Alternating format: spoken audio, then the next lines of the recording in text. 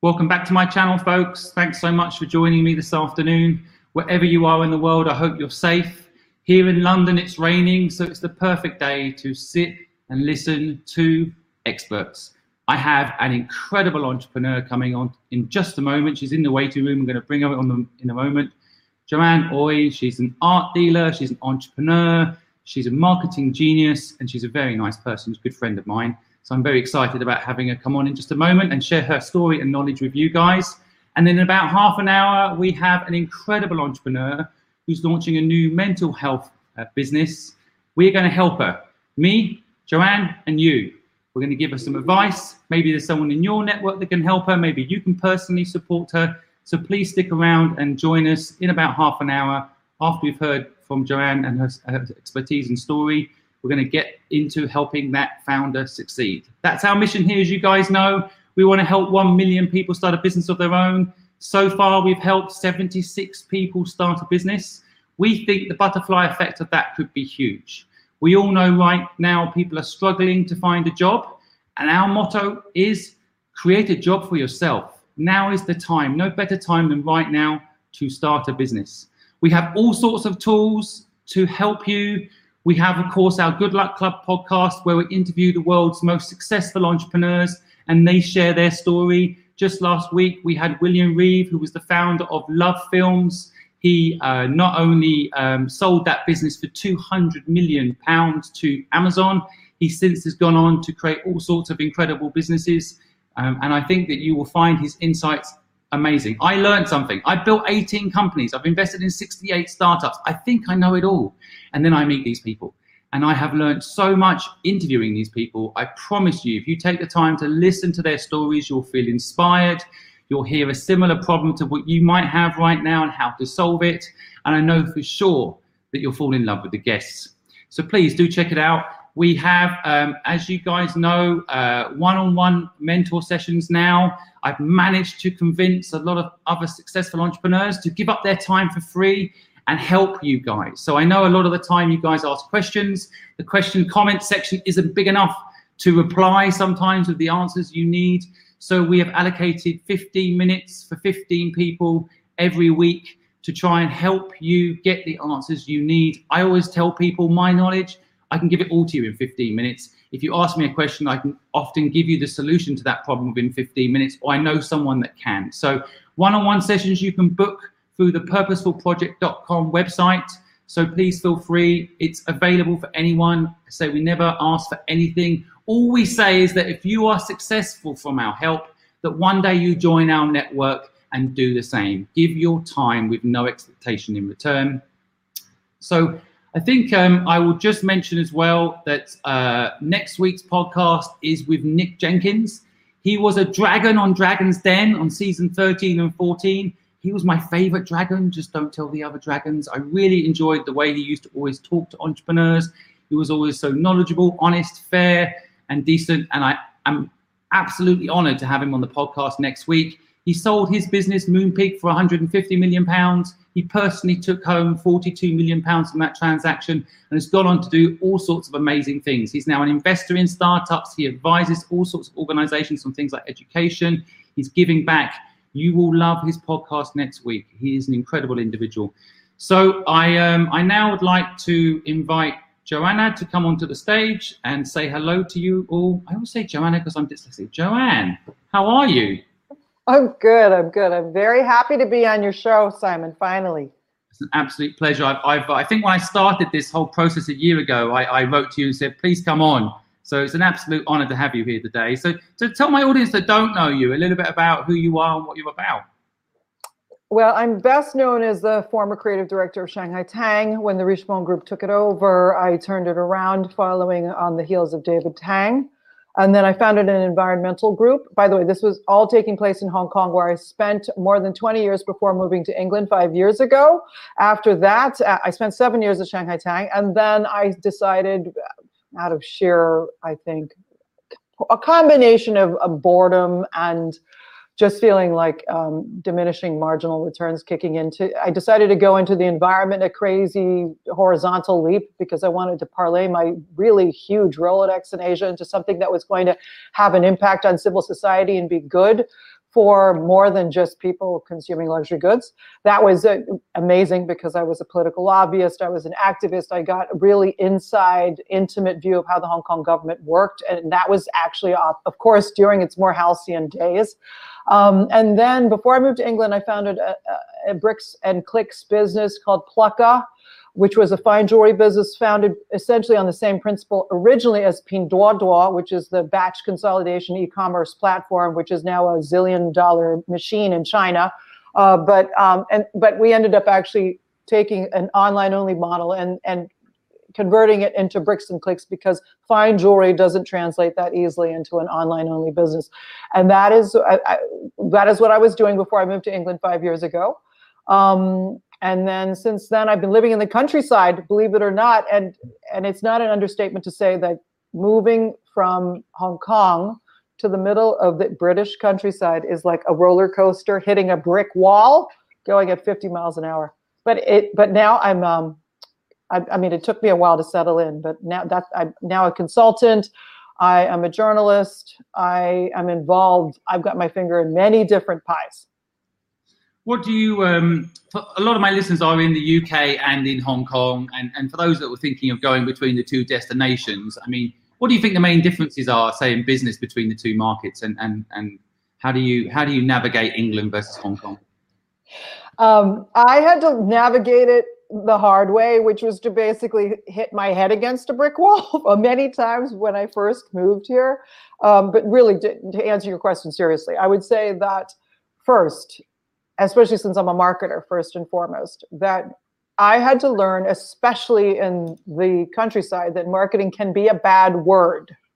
Okay, because in Hong Kong, it's always about wearing your Rolodex on your sleeve, and networking is a way of life. I mean, it's just something that people do as a second nature activity, and there's always this unspoken overlay of paying it forward, of potential commercial benefit, not in a nasty, mercenary, ugly way. It's just the Hong Kong way of life. British culture is the antithesis of that and really frowns on it. So I think when I moved here, I made it a point, for example, to get in front of people that I wanted to work with or get involved, whose businesses I wanted to get involved with. And I'm not going to mince words. It backfired. I think that my entire demeanor and how I'm very much on the front foot about what I'm good at, the fact that I want to do business with you, which is the Hong Kong way, where business deals get concluded over WeChat or WhatsApp in a matter of minutes, literally, or at least the decision to meet up in person. That is just not par for the course here. And in comparison, living in England, sometimes you have to work on a lead. A mere acquaintance remains a mere acquaintance for a very long time, maybe months. So I would say that the amount of time it takes to get something done here is very protracted and telescoped compared to the Asian timeline. And just like the general mentality is very different. Now, interestingly, what I've seen, having lived in Hong Kong for so long, is I've seen that the Hong Kong mainland Chinese culture of workaholism has seeped into global business culture generally because of instant messaging and just the pervasiveness of technology and the changing expectations, the very exigent expectations of instantaneous reaction. That's become par for the course in any high-powered or startup company these days. And to me, that's a relief. So I would say that, and then finally, and all equally maddeningly, I would say, and part and parcel of what I was describing is also, of course, British culture, its manner of communication is very elliptical, purposely even contradictory, elliptical, oblique, but just very difficult to navigate in terms of plain English. So one time I found myself seated next to the chairman of the Royal Opera House, and I actually really wanted to talk to him about something very specific. But I knew that I should just bite my tongue and socialize with him and keep it extremely superficial and just very trite.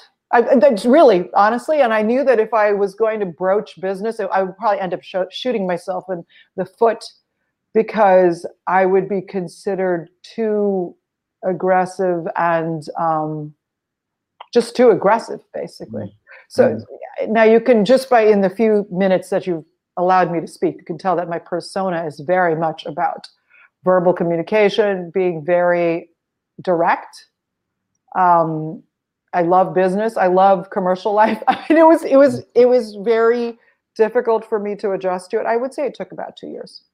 I had the same experience, and it sounds, if for people that don't experience both markets, it can sound like you're saying one market is better than the other. I guess they both have their strengths and weaknesses, right? And what you're saying is, I think, it's quite stark, the difference.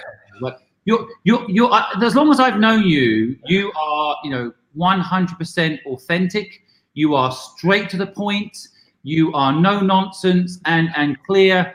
And ironically, I feel like in England, you do have to be a bit like marketing, for example, like you said at the beginning. It's so true. Marketing is like sales. It's almost a dirty word. It's like, oh, don't sell me something. Well, everything works if you are able to sell things. In the end, everybody's selling something.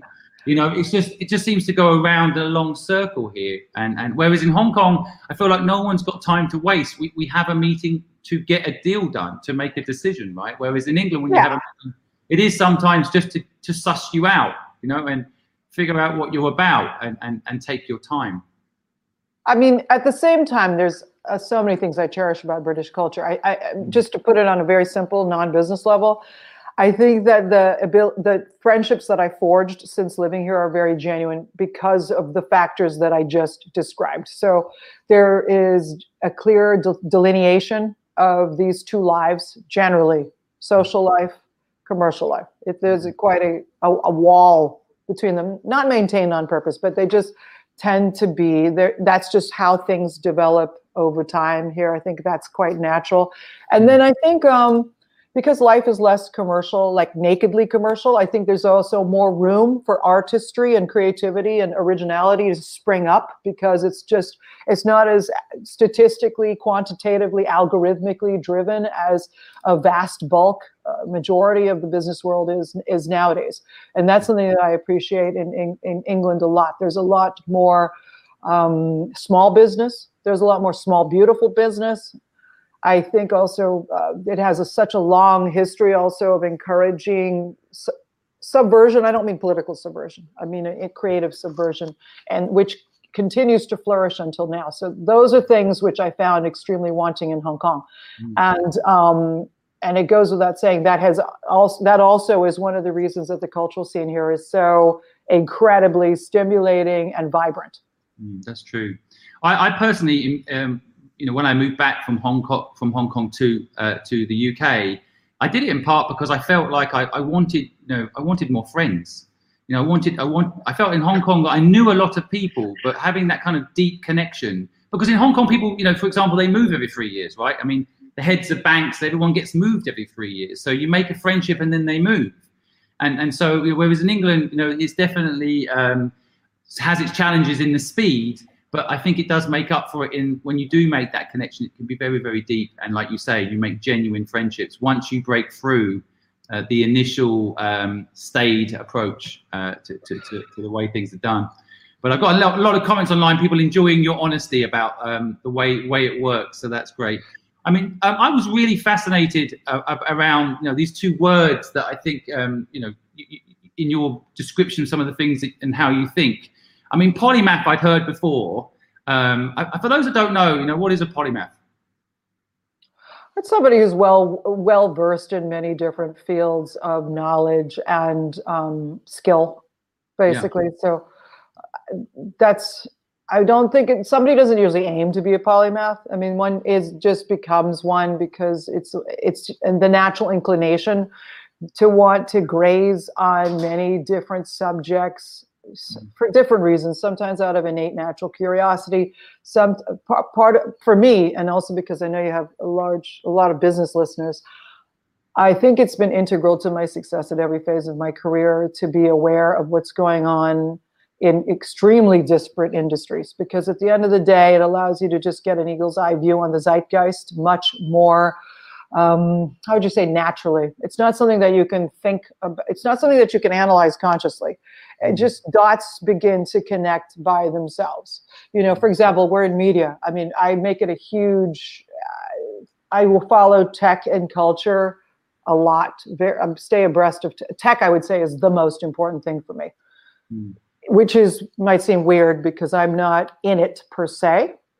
But for example, now I'm taking an NCI course on blockchain, and I religiously follow tech podcasts and read up on tech because they're going to affect culture enormously, and the direction that the manifestation of culture, the types of technologies that will be incorporated into culture, what blockchain can do for consumerism, what business models are going to be disintermediated, and what business configurations will actually take root because of the advent of new technologies. So I think that, to me, and this has been something that I've been seeing for 20 years, basically, before it became de rigueur to say a polymath, or to just to be more horizontal in general, not to lead a siloed life.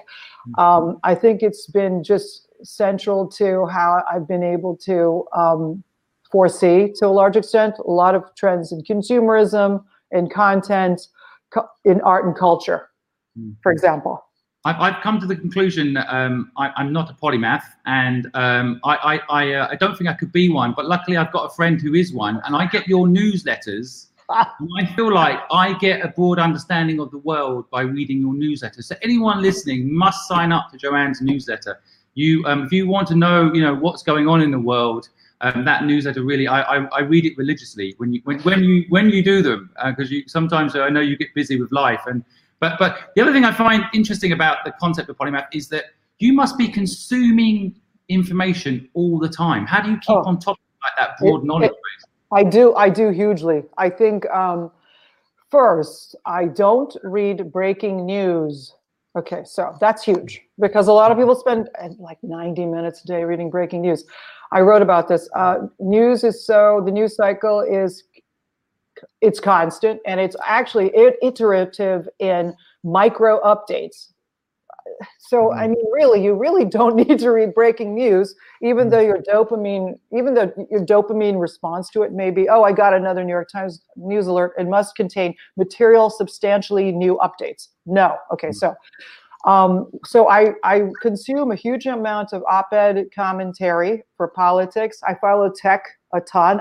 And I've also tried to find one fantastic resource per big category of information. Okay, so I haven't written about this in these newsletter, Simon. For example, I listen to TechBeam Ride Home.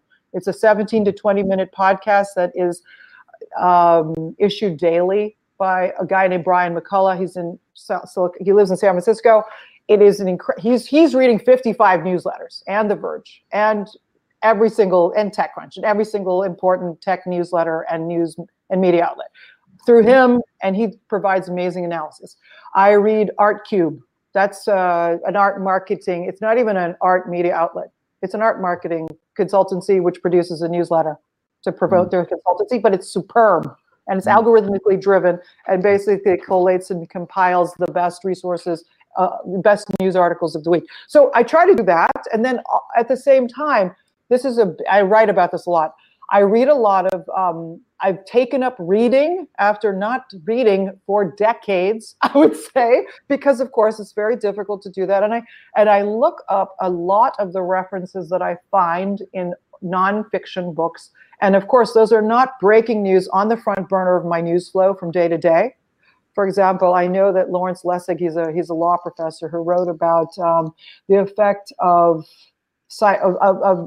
the internet on democracy. He wrote a book about it in the 1990s. I will buy that book. I will read that. So a lot of what I read is also resources and books which don't come out of everything that everybody's talking about. I think this is crucial because we're already living in that terrarium of our own algorithmic preference. You have to make a really conscious effort to yank yourself out of that every day. And you've got to, I was starting to notice that when I talked to my son and my stepson, they would always be talking about the same big, like in a big Venn diagram, the overlap between them and the references in mainstream and political culture were so similar. So in order to do that, you've got to start being consciously cognizant of that phenomenon. And then you have to actively look stuff up. And you have to read, and I know that and more than half of the people listening to this are not reading regularly. But one of the things I do every day since COVID, I mean, I would say 3 months into COVID, I decided to reinstate reading to my daily mental diet. So every morning I read. Professional podcast here when we're locked down in London and the doorbell goes. I even put a note on the doorbell saying, please don't ring the doorbell. And here we are. Okay. You know, you keep talking to the audience. Okay. Well, Simon, why don't you mute your mic until the okay. So I would say that one of the things that I have been doing as a kind of ironclad part of my daily regimen, no matter how busy I am now, I read for 1 hour a day.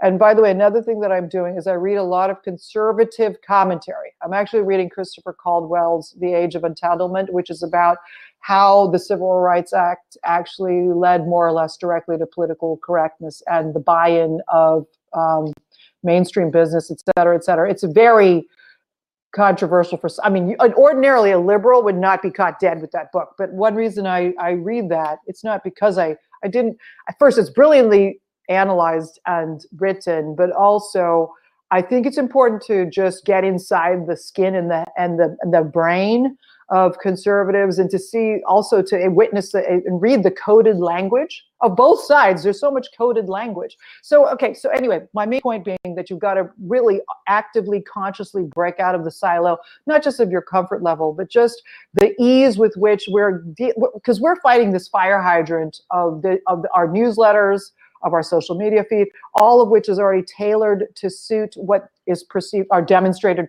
preference set. So in order to break that, smash it, bypass it, it's really something that you've got to work at practically every day. Well, it's a fascinating thing to have all that knowledge. And I do find it hard just to focus in on one thing. So I admire people that can focus on many. It's definitely a superpower. But the other thing I found interesting when reading about you, you know, I've known you a long time, but when I was reading about you, I discovered new things. And this transversal mindset in business as well. That's something I also had to look up. But again, for my audience that doesn't know, what is that, and how does it apply in your working life? Oh, I would say that that's related to what my point being again about being a polymath. I mean, it's basically that you are taking blockchain and then you're really thinking about it in the world of art. I mean, It's as simple as that. It's not that interesting. I mean, I think I've talked a lot about that. But polymathism is a part and parcel of that. It's basically crossing over what people would perceive as separate things. Like you're saying, blockchain, people would think currency. Yeah.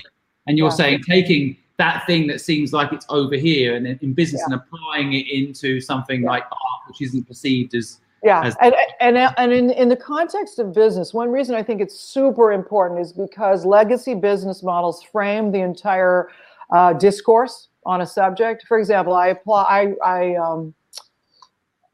read up a lot about consumer retail and luxury marketing, but I find that of course, it's all going out of business right now, or it's facing a lot of adversity, and yet none of the prescriptions ever mention anything even close to just completely reconfiguring the business model. I mean, that's why it's so important to approach things from the standpoint of different industries with different organizational paradigms. So that gives huge, massive insight. I mean, I know at some point we're going to discuss my newest project, which is a festival in East Anglia where I live called the EA Festival. I mean, I think I'm bringing to it a lot of, I'm completely deviating from a lot of its norms, and I think it's going to end up being a better product because I don't think, okay, it's got to be mono-themed. It's not about art, literature, music, or any specific thing. I'm already thinking about every event has to be offered in real life and online. How do I create a media brand around the whole thing? You know, I'm like bringing every single thing that I can, bringing it to bear. I'm bringing my experience of consumer merchandising and retail, crowdfunding, you know, my NGO experience to mount a very difficult project, which is very good for the community. How do I bring more stakeholders into the tent that way? I mean, I think having all these disparate types of knowledge in various industries is really important. And I think it pays off handsomely by not feeling embarrassed to contemplate models, which actually in certain conversations, you may actually come off looking like a total silly ignoramus.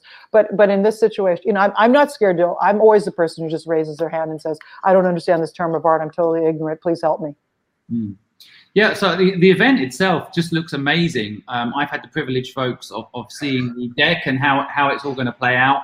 But the event, I mean, not many people are planning an event right now. So it's also when I read that there's this amazing event going to happen. My heart lifts because I'm like, yes, you've got some online components, of course, that's key, like you just said. But I almost dream that we're actually going to have events again. That excites me. And so thank you for doing that, giving me hope. And July is now my, end of July. End of July, 1st of July to the 1st of September. So no. August, July 31st. Oh, sorry. And August, July 31st and August 1st. It's a 2-day. So it's on the screen, folks. It's on the screen. 31st of July to the 1st of August. Yeah, absolutely. And it's called the EA Festival, which is awesome. But what made you have this idea? What was the aha moment for this? What made you decide you have to do this event? Okay, well, when I first, about 3 years ago, I wanted to start an online hub for artists for the art scene in East Anglia. So it started with that. Okay, I first perceived that there were literally thousands of artists living in East Anglia. It was really obvious to me just from a sheer anecdotal, observational perspective, getting invited to stuff at the same time and through the same observation. I saw how there's no network, there's no organization, there's no commercial connective tissue, there's just basically no real ecosystem to speak of at all, either way, to sell art or to learn about it. So I wanted to do that online. And then as it turned out, because of all the things I just described about living in England in the countryside, I didn't find anybody who wanted to do it with me. And actually having many years of entrepreneurship under my belt and living in the middle of, in a rural place, one of the reasons that you want to do a business sometimes is because you want a team. You want to wake up and feel like completely energized and psyched to work with your team member or partner, whatever. And yet nobody actually raised their hand and said, "Oh, this is a great idea. Let's do it." By the way, I finally found somebody through my festival who now basically wants to totally get behind it, which is amazing. So I gave up, actually. I write about this in the website. Then finally, my motivation totally dwindled because everybody would look at me kind of blankly. And then during COVID, I was at one of the rare social meetings. We were having dinner, and I was just talking about how I'd been to this poetry festival in Scotland. I'm like a huge festival goer because I'm a culture vulture. And they just said, my friends after several years, I finally made some really great friends. They finally said, why don't you just, they were saying, well, it'd be amazing to start a culture festival. Why don't you do it? And I said, oh, come on, get out. It's not, let me, the online art hub idea went nowhere, blah, blah, blah. And then by a combination of just, I kind of chance, and then learning that I had mutual friends. Okay, by chance, somebody said, you need to meet this man named Andrew S. I don't have to mention his full name. And in a few weeks, I ended up meeting him in person because we ended up having mutual friends, and it was just like a thunderbolt. And I wrote about this in my newsletter. It's really about people. I mean, he just immediately championed the idea, hugely encouraged me, jumped into action, introduced me to Hedingham Castle, where we're going to hold the festival, laid the groundwork for them to be on board. I just encouraged me to the hilt, invited Evelyn Glennie and John Lloyd. John Lloyd is the UK's top comedy producer. He created Blackadder and QI and Spitting Image. He's a legend. And they just basically got right on board, and they were very, very encouraging. And one thing led to another, and it's been a cascade of goodwill since then. And like I said, it actually led to the director of the Contemporary Art Museum here, when I told her how I came to this situation, she said, I'm interested in the online art hub, by the way. Mm-hmm. So everyone has come out of the woodwork to help me. I have been absolutely amazed and gratified to see the kinds of incredible reception and support that I'm getting. And I think it's just a question of tapping into the right node, into a network which is actually teeming with positive energy. Because, you know, Simon, you know me, I mean, I'm somebody who just cannot help but team with positive energy in general. So I think it was just a magic moment of serendipity where I met this person and they just basically tapped into this really rich vein of goodwill. And it's just been one going from strength to strength since then. Yeah, your energy though, I'm getting so many people comment about it. You just bring energy to the things that you do. I mean, even myself, I have decided to sponsor your event. I want to support it. And I am not a culture vulture, but I love people. I love people that make things happen, and I love people that create something from their head and make it real. And you by the way, I've noticed, because I've been sending you my podcasts as they come through. Yes. Your intuition on people is also quite incredible. And so, you know people, right? You can figure out people, how to help them, how to motivate them. That is a real skill. Where did you learn that skill? Is that from your parents, self-taught, or just instinct?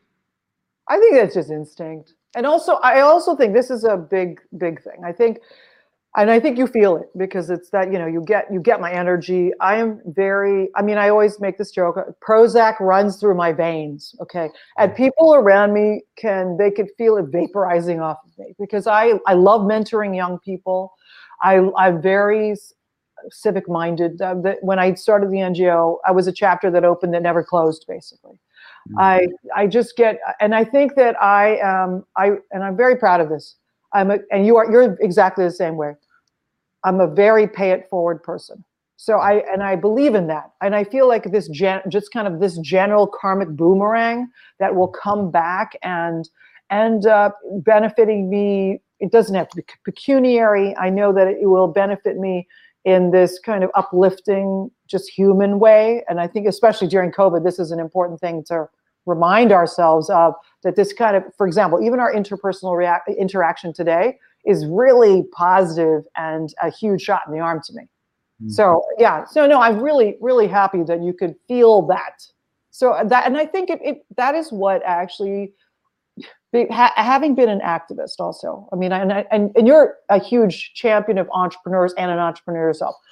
I still believe so much, even in this age of technology, I don't want to say despite, but in the power of the individual is still a paramount belief, like in my universe, and what I'm doing now is something where I've been lucky that I've been given an opportunity to harness it. So thank you for giving this. By the way, today is a very big day for me. I also want to say, when you messaged and said, "Hey, do you want to come on the podcast?" And I said, finally, yes, because there's something I want to talk about this festival. This is my first public mention of the festival. So I have an exclusive. Finally. You do. Because I also said to myself, treat this as the exploding gun deadline. I'm getting all the ducks in a row, and I have. So, I mean, I'm planning to launch the website at the end of the month, and I will. I mean, I will, because it's basically done. Well, it's very exciting, and I guess people can click on the link in your website below and register on your mailing list, at least. So if they're interested in the festival, you can. By the way, Squarespace doesn't permit that. So sign up to my newsletter instead, and you can find me on Twitter at Joanne Uwe. Joanne Uwe. So you can send it to my newsletter there. Yeah. So if anyone who listens to this later as well, we'll put the links down below for you to reach out to Joanne directly. You're getting so many questions. I have to have you back on just to go into the detail of marketing. A lot of people asking about like marketing, how it works. I mean, I would just say that, you want to know what marketing is. It's just feel the energy of Joanne. Like marketing is sometimes overcomplicated. It is just simply communication, isn't it? Energy. Well, it's okay. Okay. I think I would love to do that, because I love marketing. And I always say I've marketed everything literally from potato chips to Picassos. So I think it's really isolated. There's a couple of things. First, I mean, I don't want to get into it, Simon, because this is a whole seminar. But a lot of it is gut instinct. It is, like, as you say, a lot of it is that. Yeah, well, let's do a webinar or something to help people on marketing, because I know you've got so much knowledge, and it's only fair that we give people some insights on that, because I think marketing, and you said it at the beginning of this podcast, it's so important in English culture, in Hong Kong culture. It can transform a business. That's what you did with Shanghai Tang. I think when you took it over, I felt like the marketing just became this incredible force that made that business so successful. It's something that a lot of people can study, but it's something, the nuance of it is so important. And so we'll have to do that. I'd love to do that with you. We'll do a webinar for people around that. But now you mentioned as well, you like to help young people. I know you help a lot of entrepreneurs. And we have an entrepreneur coming on now. Syria is joining us. So let me bring you on. Hopefully the tech all works. Yes, I think it does. Hi, Syria. Am I saying your name right? It's pronounced Soraya. Soraya, thank you so much. Yes, so thanks nice for having me on. Welcome. And I'm trying to see where am I supposed to sit? I can't see my face. Yeah. No way. Go. You're working out. There you are. Hi, Joanne. Hi, Simon. Hi. Thanks for having me on. Pleasure. Well, do you mind just starting off? I've been reading about you, but just for my audience interest, could you just share a little bit about what you're up to and perhaps how we can help you today? Yeah, so a bit of a convoluted story, really. I know the information that I've shared with you guys is around my community interest company, which is called the Mindkind Project. So I probably need to go back a little bit to let you know how that was born, really. So I come from a business background, and I worked for many years in insurance. And through my job in insurance, I ended up with teams and teams of people who I ended up supporting with mental health issues and the work-life balance and all that kind of jazz.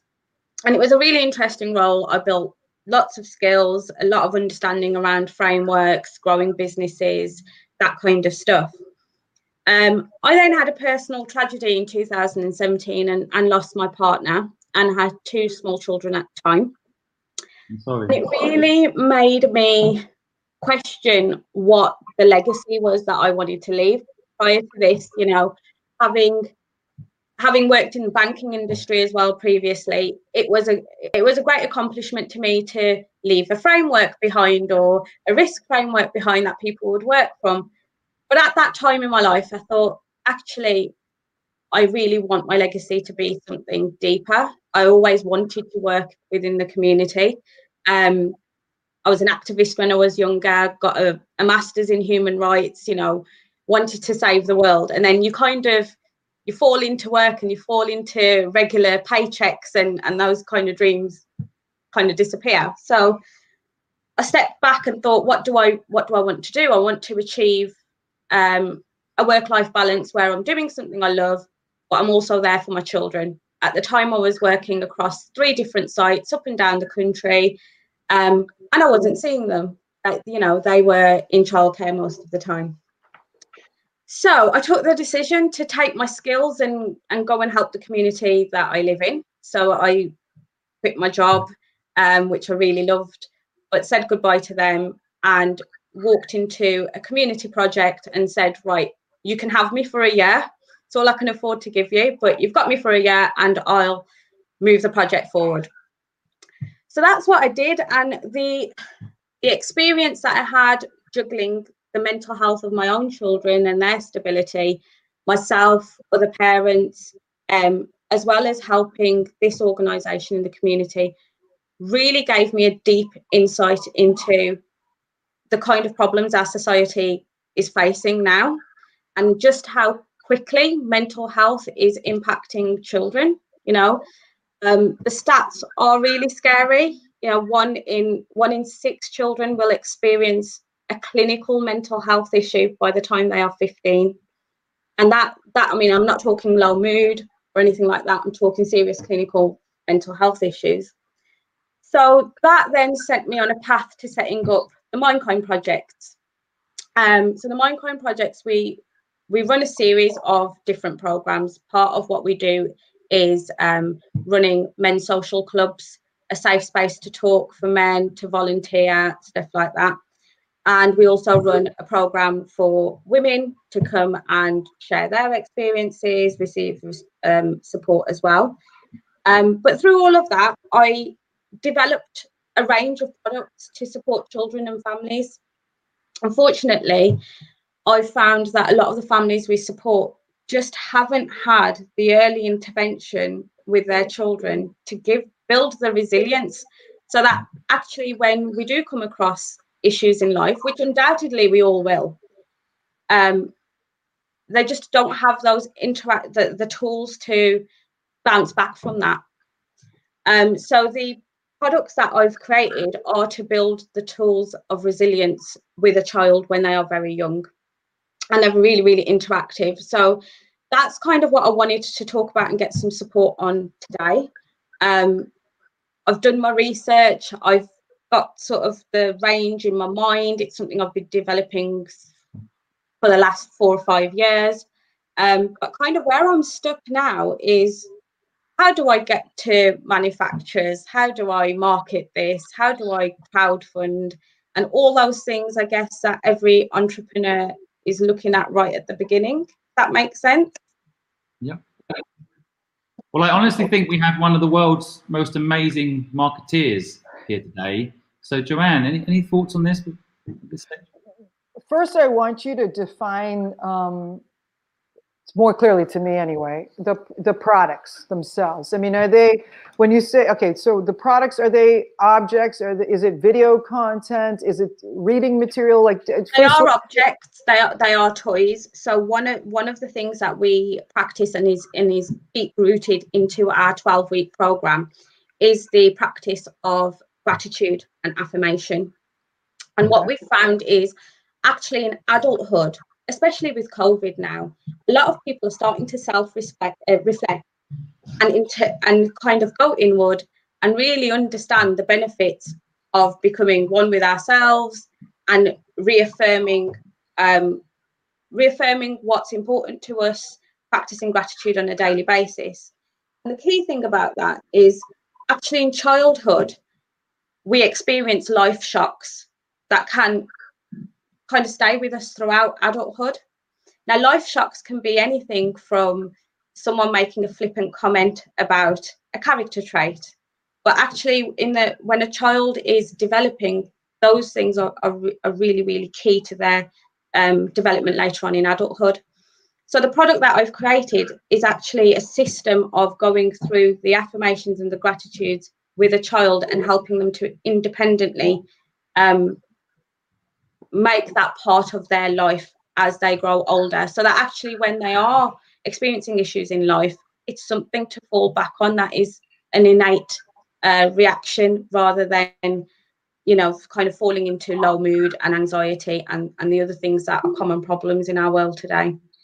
Sure, but I mean, but on a really brass tacks, just simple basis, I mean, just describe to me the physical object. Like, what would a package look like, or just so I understand. Like, I mean, because I think, because I'll tell you what I'm thinking once you just give me a few more basic facts. This is where, guys, I wanted your input actually, because at the moment I've got trademark licenses for both products, but I haven't yet got patents.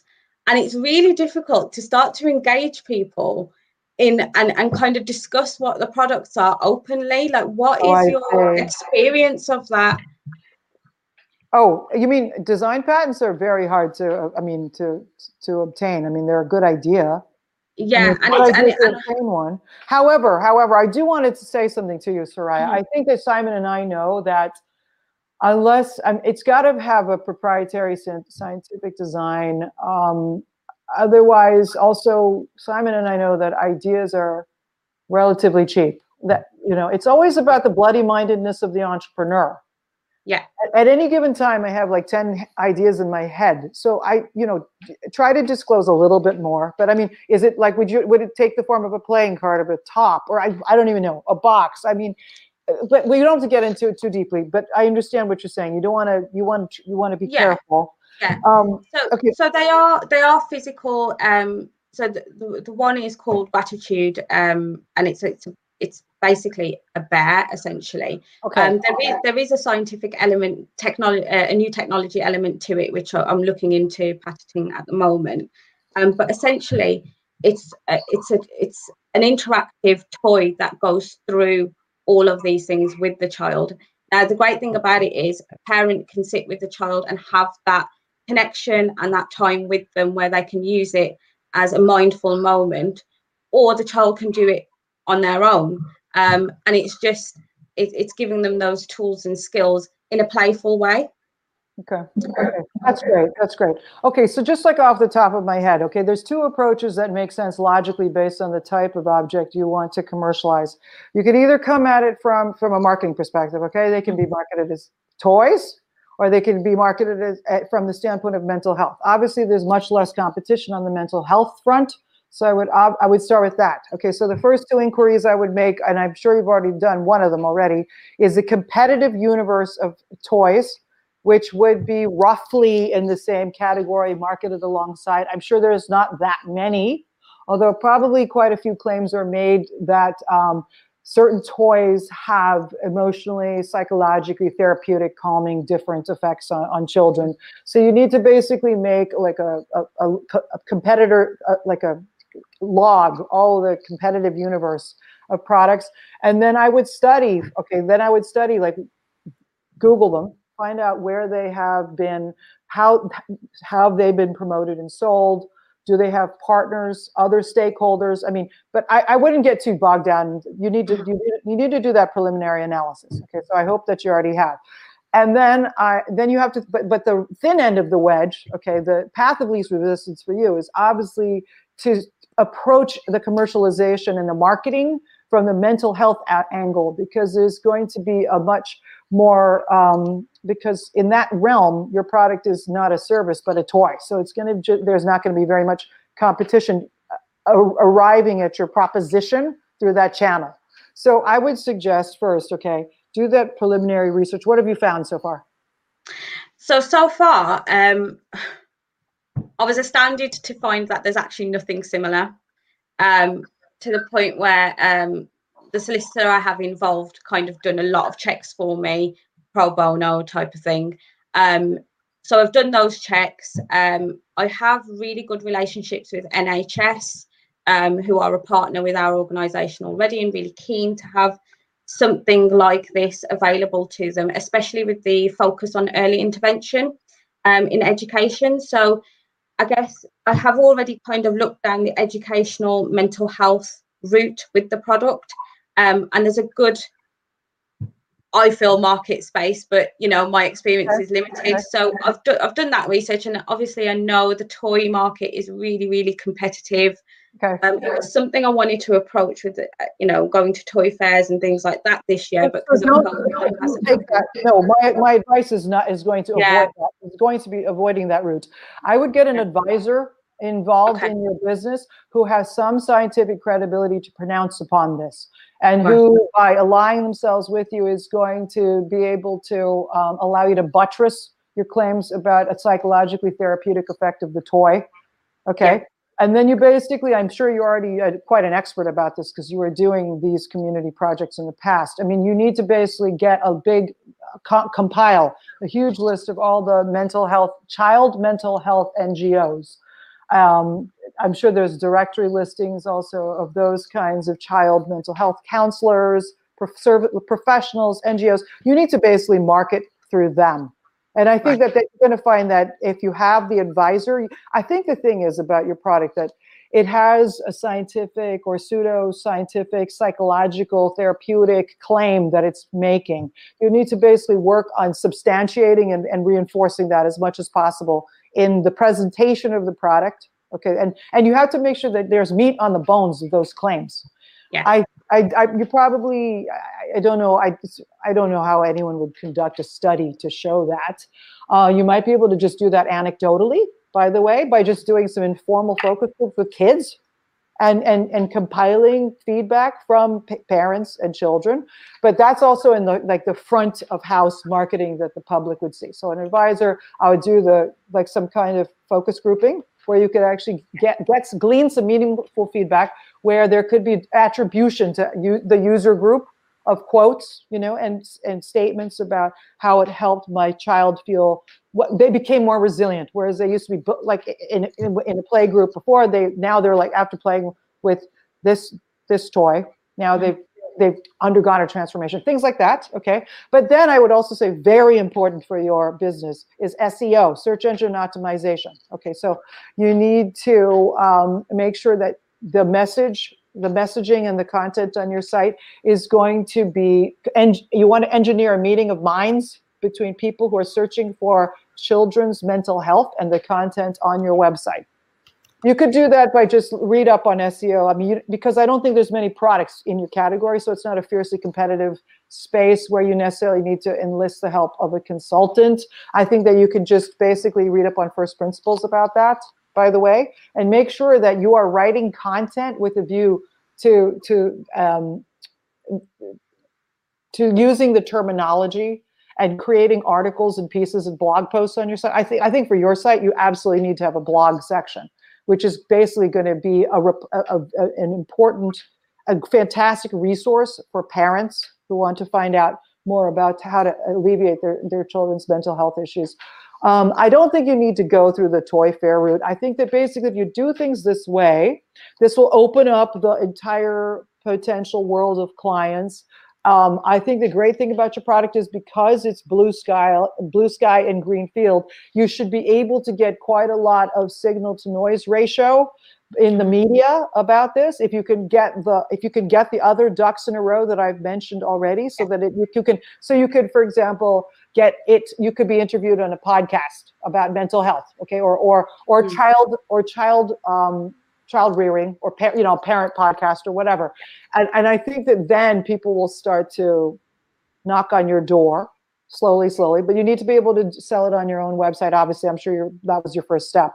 That's like just immediately off the top of my head that this seems like it's got a very juicy marketing story with lots of potential ammo. Your blog and content has to be very much leaning into fortifying that content and that messaging that I've just described to you. Yeah.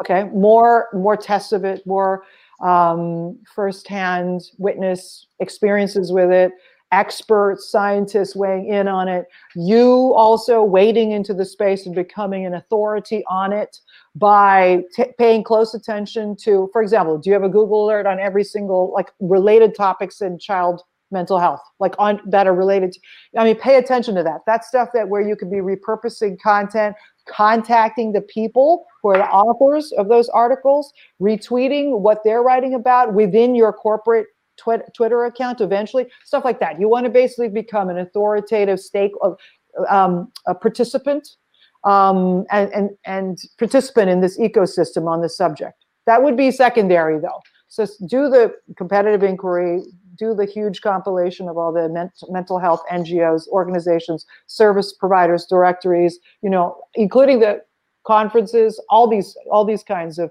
this whole industry. You basically have to penetrate it. I don't think it's going to be that difficult, considering that you're one of the only, if not the only product addressing this gigantic potential market.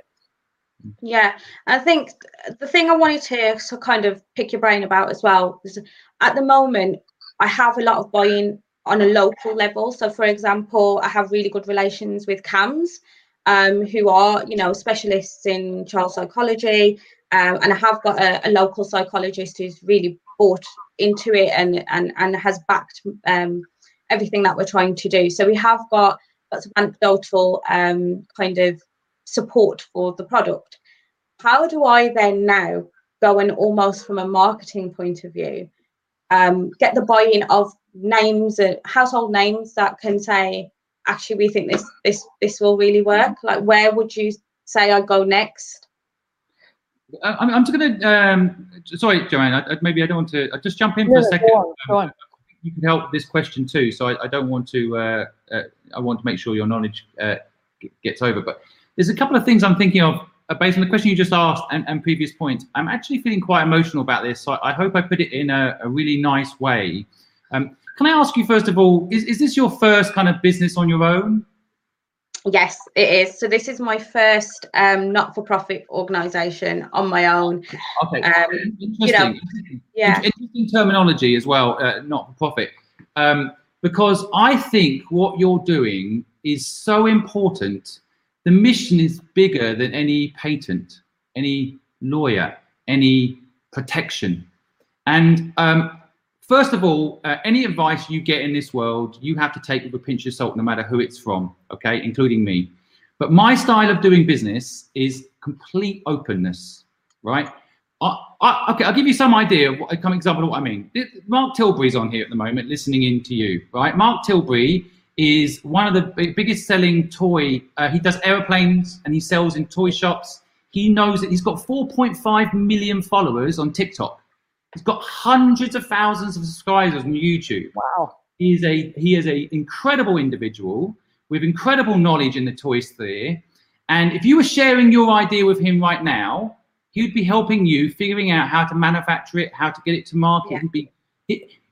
Do not talk to lawyers. This is my view. Forget those people. Forget trying to protect this. You're going to spend years, money. Why? Your purpose is what matters, not who controls the purpose. Yeah. But even Elon Musk, who is commercially ridiculous and successful, released the patent to the battery he created because his argument was, if other car companies can create a better version of Tesla, the world will be a better place, right? Yeah. That's why he's the richest man on the planet today. Yeah, okay. I completely agree, Simon. And I feel like I've Let me finish my thread, otherwise I won't get to the main, I won't answer your question you just asked, right? I want to make sure I loop it back round, right? Because I'm not just preaching to you. You're here to get help. So this is a bit of advice for you as a new to the entrepreneur game. You are blessed by having a mission you really care about. And you have got a little bit, I don't know if it's bad advice or wrong business training or what it is, but my business version is just forget the patent. Forget it. Share what it is and people will help you. If people copy you, the worst is someone copies you, great. More kids get help. Yeah. Right? One less child out there in pain. You win if they copy you. But they won't. Mark Tilbury will help you. He does not want to copy you. 9 out of 10 people want to help you. But if you don't share the idea, even Joanne is there, very patient, and she's got lots of strengths, but I have to say, I don't think patience is one of them. And she likes to know the facts so that she can help you in a prompt and efficient way. And you're holding too much back because of patent. And I'll loop it back around and then let Joanne speak. I'll loop back around and say to you that, when you're saying the question, how can I get people on board to help? You share your story and don't be commercial about it. Mm-hmm. Right? If you're commercial, they will hold back, they will resist, they'll think about how they can make money out of it. If you've got, right. You're protected. You're gonna flip the wrong side of their brain on when you have any sort of commercialization to it. Now, I'm not saying you shouldn't make money. I'm not saying it doesn't need to be sustainable. There's all sorts of ways to do that, right? But you will get people on your side if you share your personal story as you do. If you've got a product that can genuinely make a difference to children, and it's not just Mark that's on here saying this right now. I've got people like Luke, for example. Luke is just written a book about mental health. He works at very senior level at KPMG. He really cares about this issue. He's not looking to copy you. He's looking to help you. There's just, the list never stops going on. And someone just said to me, one more thing I'll say to you before I let you speak again. You should also think about people like Lego. Lego, this is someone on TikTok that gave me this idea. So this is not my idea, but it's a really good idea. I think, teaming up with people like Lego, they're not crossing this boundary that you're talking about, but you won't speak to them right now because you'll be scared they copy your idea. Let them copy it. They won't anyway. They'll want you as an ambassador. They'll work with you. Lego's network for selling toys and connecting to kids is legendary, and if you can get a conversation going with the CEO, all your manufacturing questions, which is where you started with your questions, all the way through getting influencers and people on board, your last question you just gave will be solved by a partner like that. What do you think? I think that's amazing advice, Simon. I think I've sat on something that I think I'm so passionate about. I know how it will support people, support parents and children, and really support solving such a vital issue that actually, you're right, I probably have been getting the wrong advice because other people's advice has been approaching it as a business. But you're right, for me, it's a passion. For me, I've been through these things firsthand. And I need to get it out there, whether a million people make a million different versions of it, we need to reach all of these children and we need to help all of these families. So whatever support I can get, you know, I will grab with both hands and run with it. So no, I really appreciate that, and that's a really, really valuable piece of advice from you. So thank you for that. I can't tell you the feeling right now how amazing they are. Mark Tilbury, again, just, I don't think you realise the scale of some of these people. Like Mark Tilbury is one of the legends on TikTok, right? He puts your product on TikTok, does one of his sketches around it. That's it. Everyone's going to know about it. You know, like, and there's people on here that are saying they'll help you for free, you know. But I think what's also being said is what Joanne said earlier, quite rightly, you know, social proof is very important. Kind of like 9 out of 10 doctors say you should use this toothbrush, you know. That is a bit of gold as well from Joanne there, you know, write that down. That's so important. And getting an expert in and working with NGOs, another bit of gold from Joanne there. You know, that's why she's just like the market leader in any big market, knowing that's not. I mean, you need to leverage those NGOs with giant, though they are going to have massive mailing lists. And I think, like, you know, you are the marketing, exactly as Simon's saying. You will attract the self-selecting partners that want to, that are attracted to your story, your energy, and they won't be in it for short-term commercial gain, and therefore they're going to be more like missions, long-term mission partners with you, exactly as Simon is saying. So don't be scared. The patent thing is so, most things don't deserve to be patented. And there's so many hoops to jump through with a patent. And honestly, if I'm really honest about it, I don't think that might even ever happen. You know, so that's kind of why I went for this trademark name, because I think the names are really great. But actually, it's about just getting it made and getting it to market. And that was kind of where I went, right, okay, well, where do I go next? And who do I engage with? So I'm really grateful to speak to you guys. I've also really been really scared of marketing and social media for a long time. I never needed it in my previous job.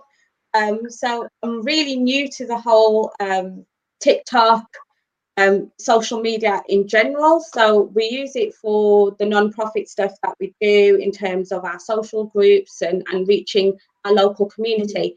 But I don't use it on any big scale at the moment. So I have been doing some research, Joanne, and you know, I've got a sort of a page that's almost ready to go for the product. I've been content writing, so that's kind of good to go to start a blog. So I'm really pleased to hear that I'm researching the right things with SEO and stuff like that. So that's been really insightful. But would you recommend, aside from, obviously, because we do have this non-profit organisation, would you recommend having totally separate pages for the product on its own? And how does crowdfunding work? How should I approach crowdfunding for this? Oh, actually, crowdfunding is an excellent way to, at the same time, finance and promote your product for this specifically, because crowdfunding is all about narrative stories with the founder, I think. So your story, by putting it in video, basically, I think would be very potent. And I think that as a personal appeal, and people basically funding your, like exchanging value for a promise to ship them a toy. I think that seems like it's an extremely suitable vehicle for you to commercialize this project, right? So I mean, I would look at all the different crowdfunding platforms. I mean, it sounds perfect for Kickstarter. In the UK, what are the other? There's a couple other big ones. Well, there's also equity crowdfunding, but there's Indiegogo, platforms like that. Yeah, but you know, I really think. Well, I think you've got a lot of questions about a lot of things. So we've actually got a webinar coming up that might help you with how crowdfunding stuff and branding elements. But I just want to say something, and so I don't forget. By the way, you just mentioned something else there, and ironically, I'm going to tell you the opposite to what I just said. You just mentioned the name and trademarking. Mm-hmm. That's the thing, by the way. You should trademark the name. You should protect the name, not because you're going to sue anybody if they use it, but so that you don't get sued for the name that you're using. Right? It's about £500 to trademark a name, and I have been caught out before on it, and that's a different thing. But you're not protecting your name so that no one else can use it. That doesn't matter. Let them use it. But you're really doing it so that and you want to launch a business, it do really well, and some evil corporation come out from the side saying, oh, you know, you're trading as us, and that's our bear's name, and you've stolen it, and get yourself in trouble. So So that's actually a different thing, and you should spend £500. I mean, if you do it yourself, it's £200. I use a lawyer, it's £500. But you can basically do it online quickly and easily yourself. And I think that is a slightly different, that's a structural problem. The other thing I think you need, my guess, just kind of picking up on your energy, is you need a co-founder, I think. Yeah.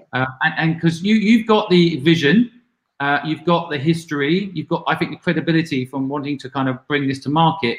But I think you might need a co-founder. And what I suggest you do is you write down your strengths, and maybe social media could be one of your strengths. I'm guessing not your love, but you could do it. And if it's not your love, but you could do it, then maybe you should think about getting someone else to do it. Or what I just said, think big, write to the CEO of Lego, tell him your idea, and let them do the social media for you. Sounds good. Sounds like something I'll get onto straight away.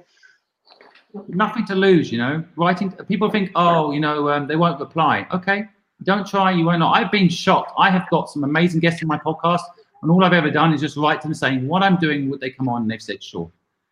You know, and other people have never approached them.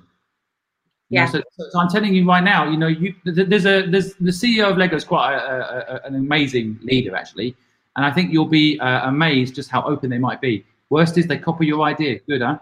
That'll be amazing to tell people, look, Lego's helping millions of kids. And that was my letter that they stole the idea. Brilliant. Yeah, no, I totally agree. And it's, you know, I reached out after seeing your podcasts and, you know, had this amazing opportunity to speak to you guys. And, you know, so I think for myself, on a personal note, just going through the last few years, I probably have kind of taken a back seat from the world platform. But obviously now I'm at that point where I know these products really need to get out there and they do have value. So yeah, I'll definitely take that on board, Simon. Thank you for that.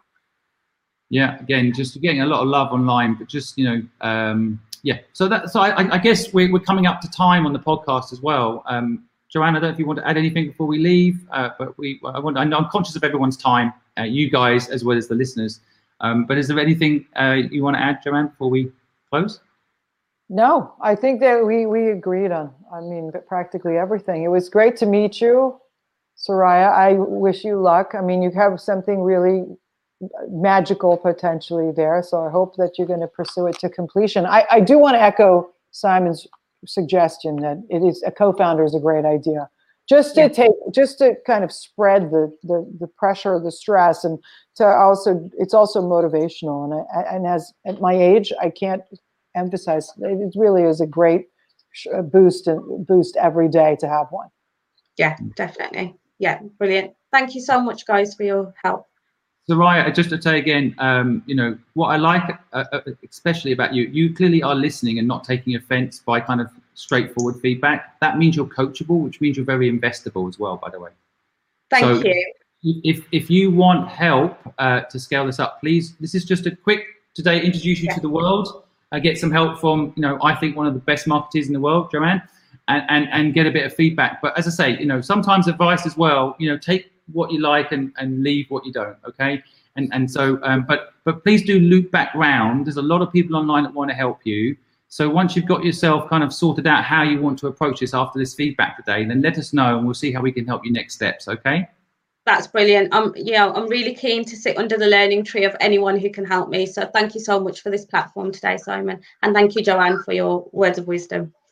Pleasure. Thank you both for and sharing your stories and insights. And I look forward to seeing you at the EA Festival in July. Yes, Simon. Yes. I'll make sure that there's some kind of megaphone there for you.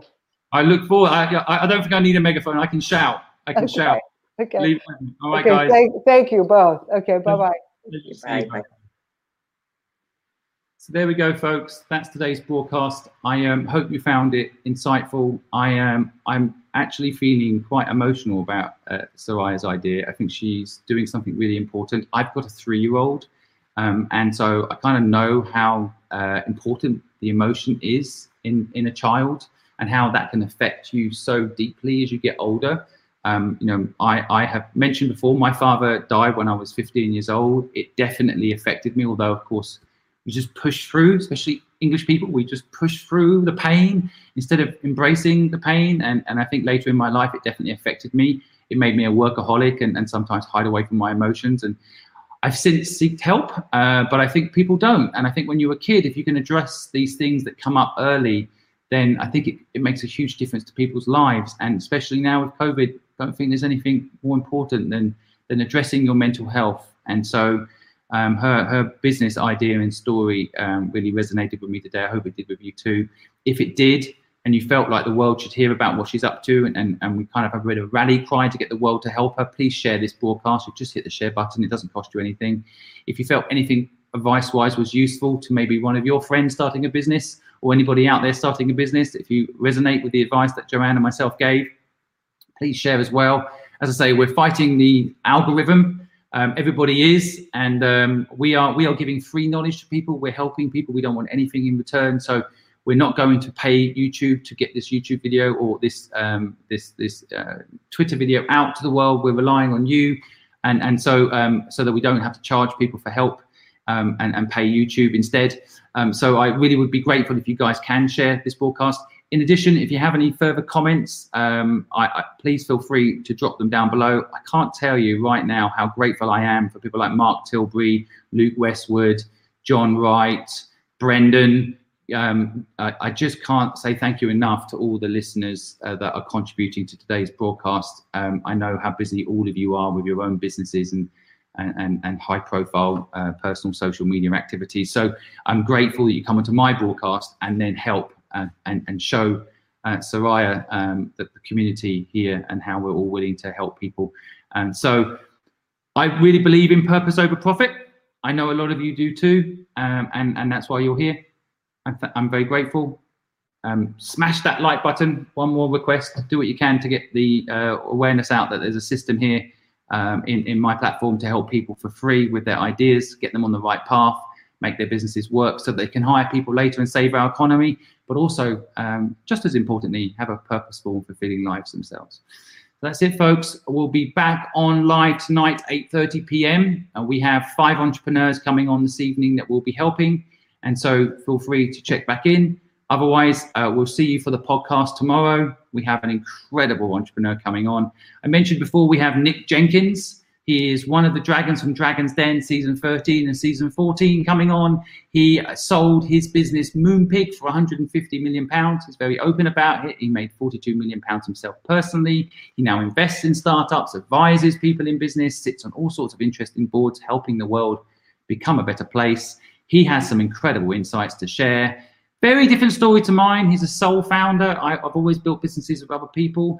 A sole founder mindset is a fascinating one, and I think you'll really enjoy his insights on building businesses on his own and why he does it that way. And so please join that podcast. I think you will be mind blown, and I will see you either tonight or for tomorrow's broadcast. See you soon, guys. Have a wonderful day.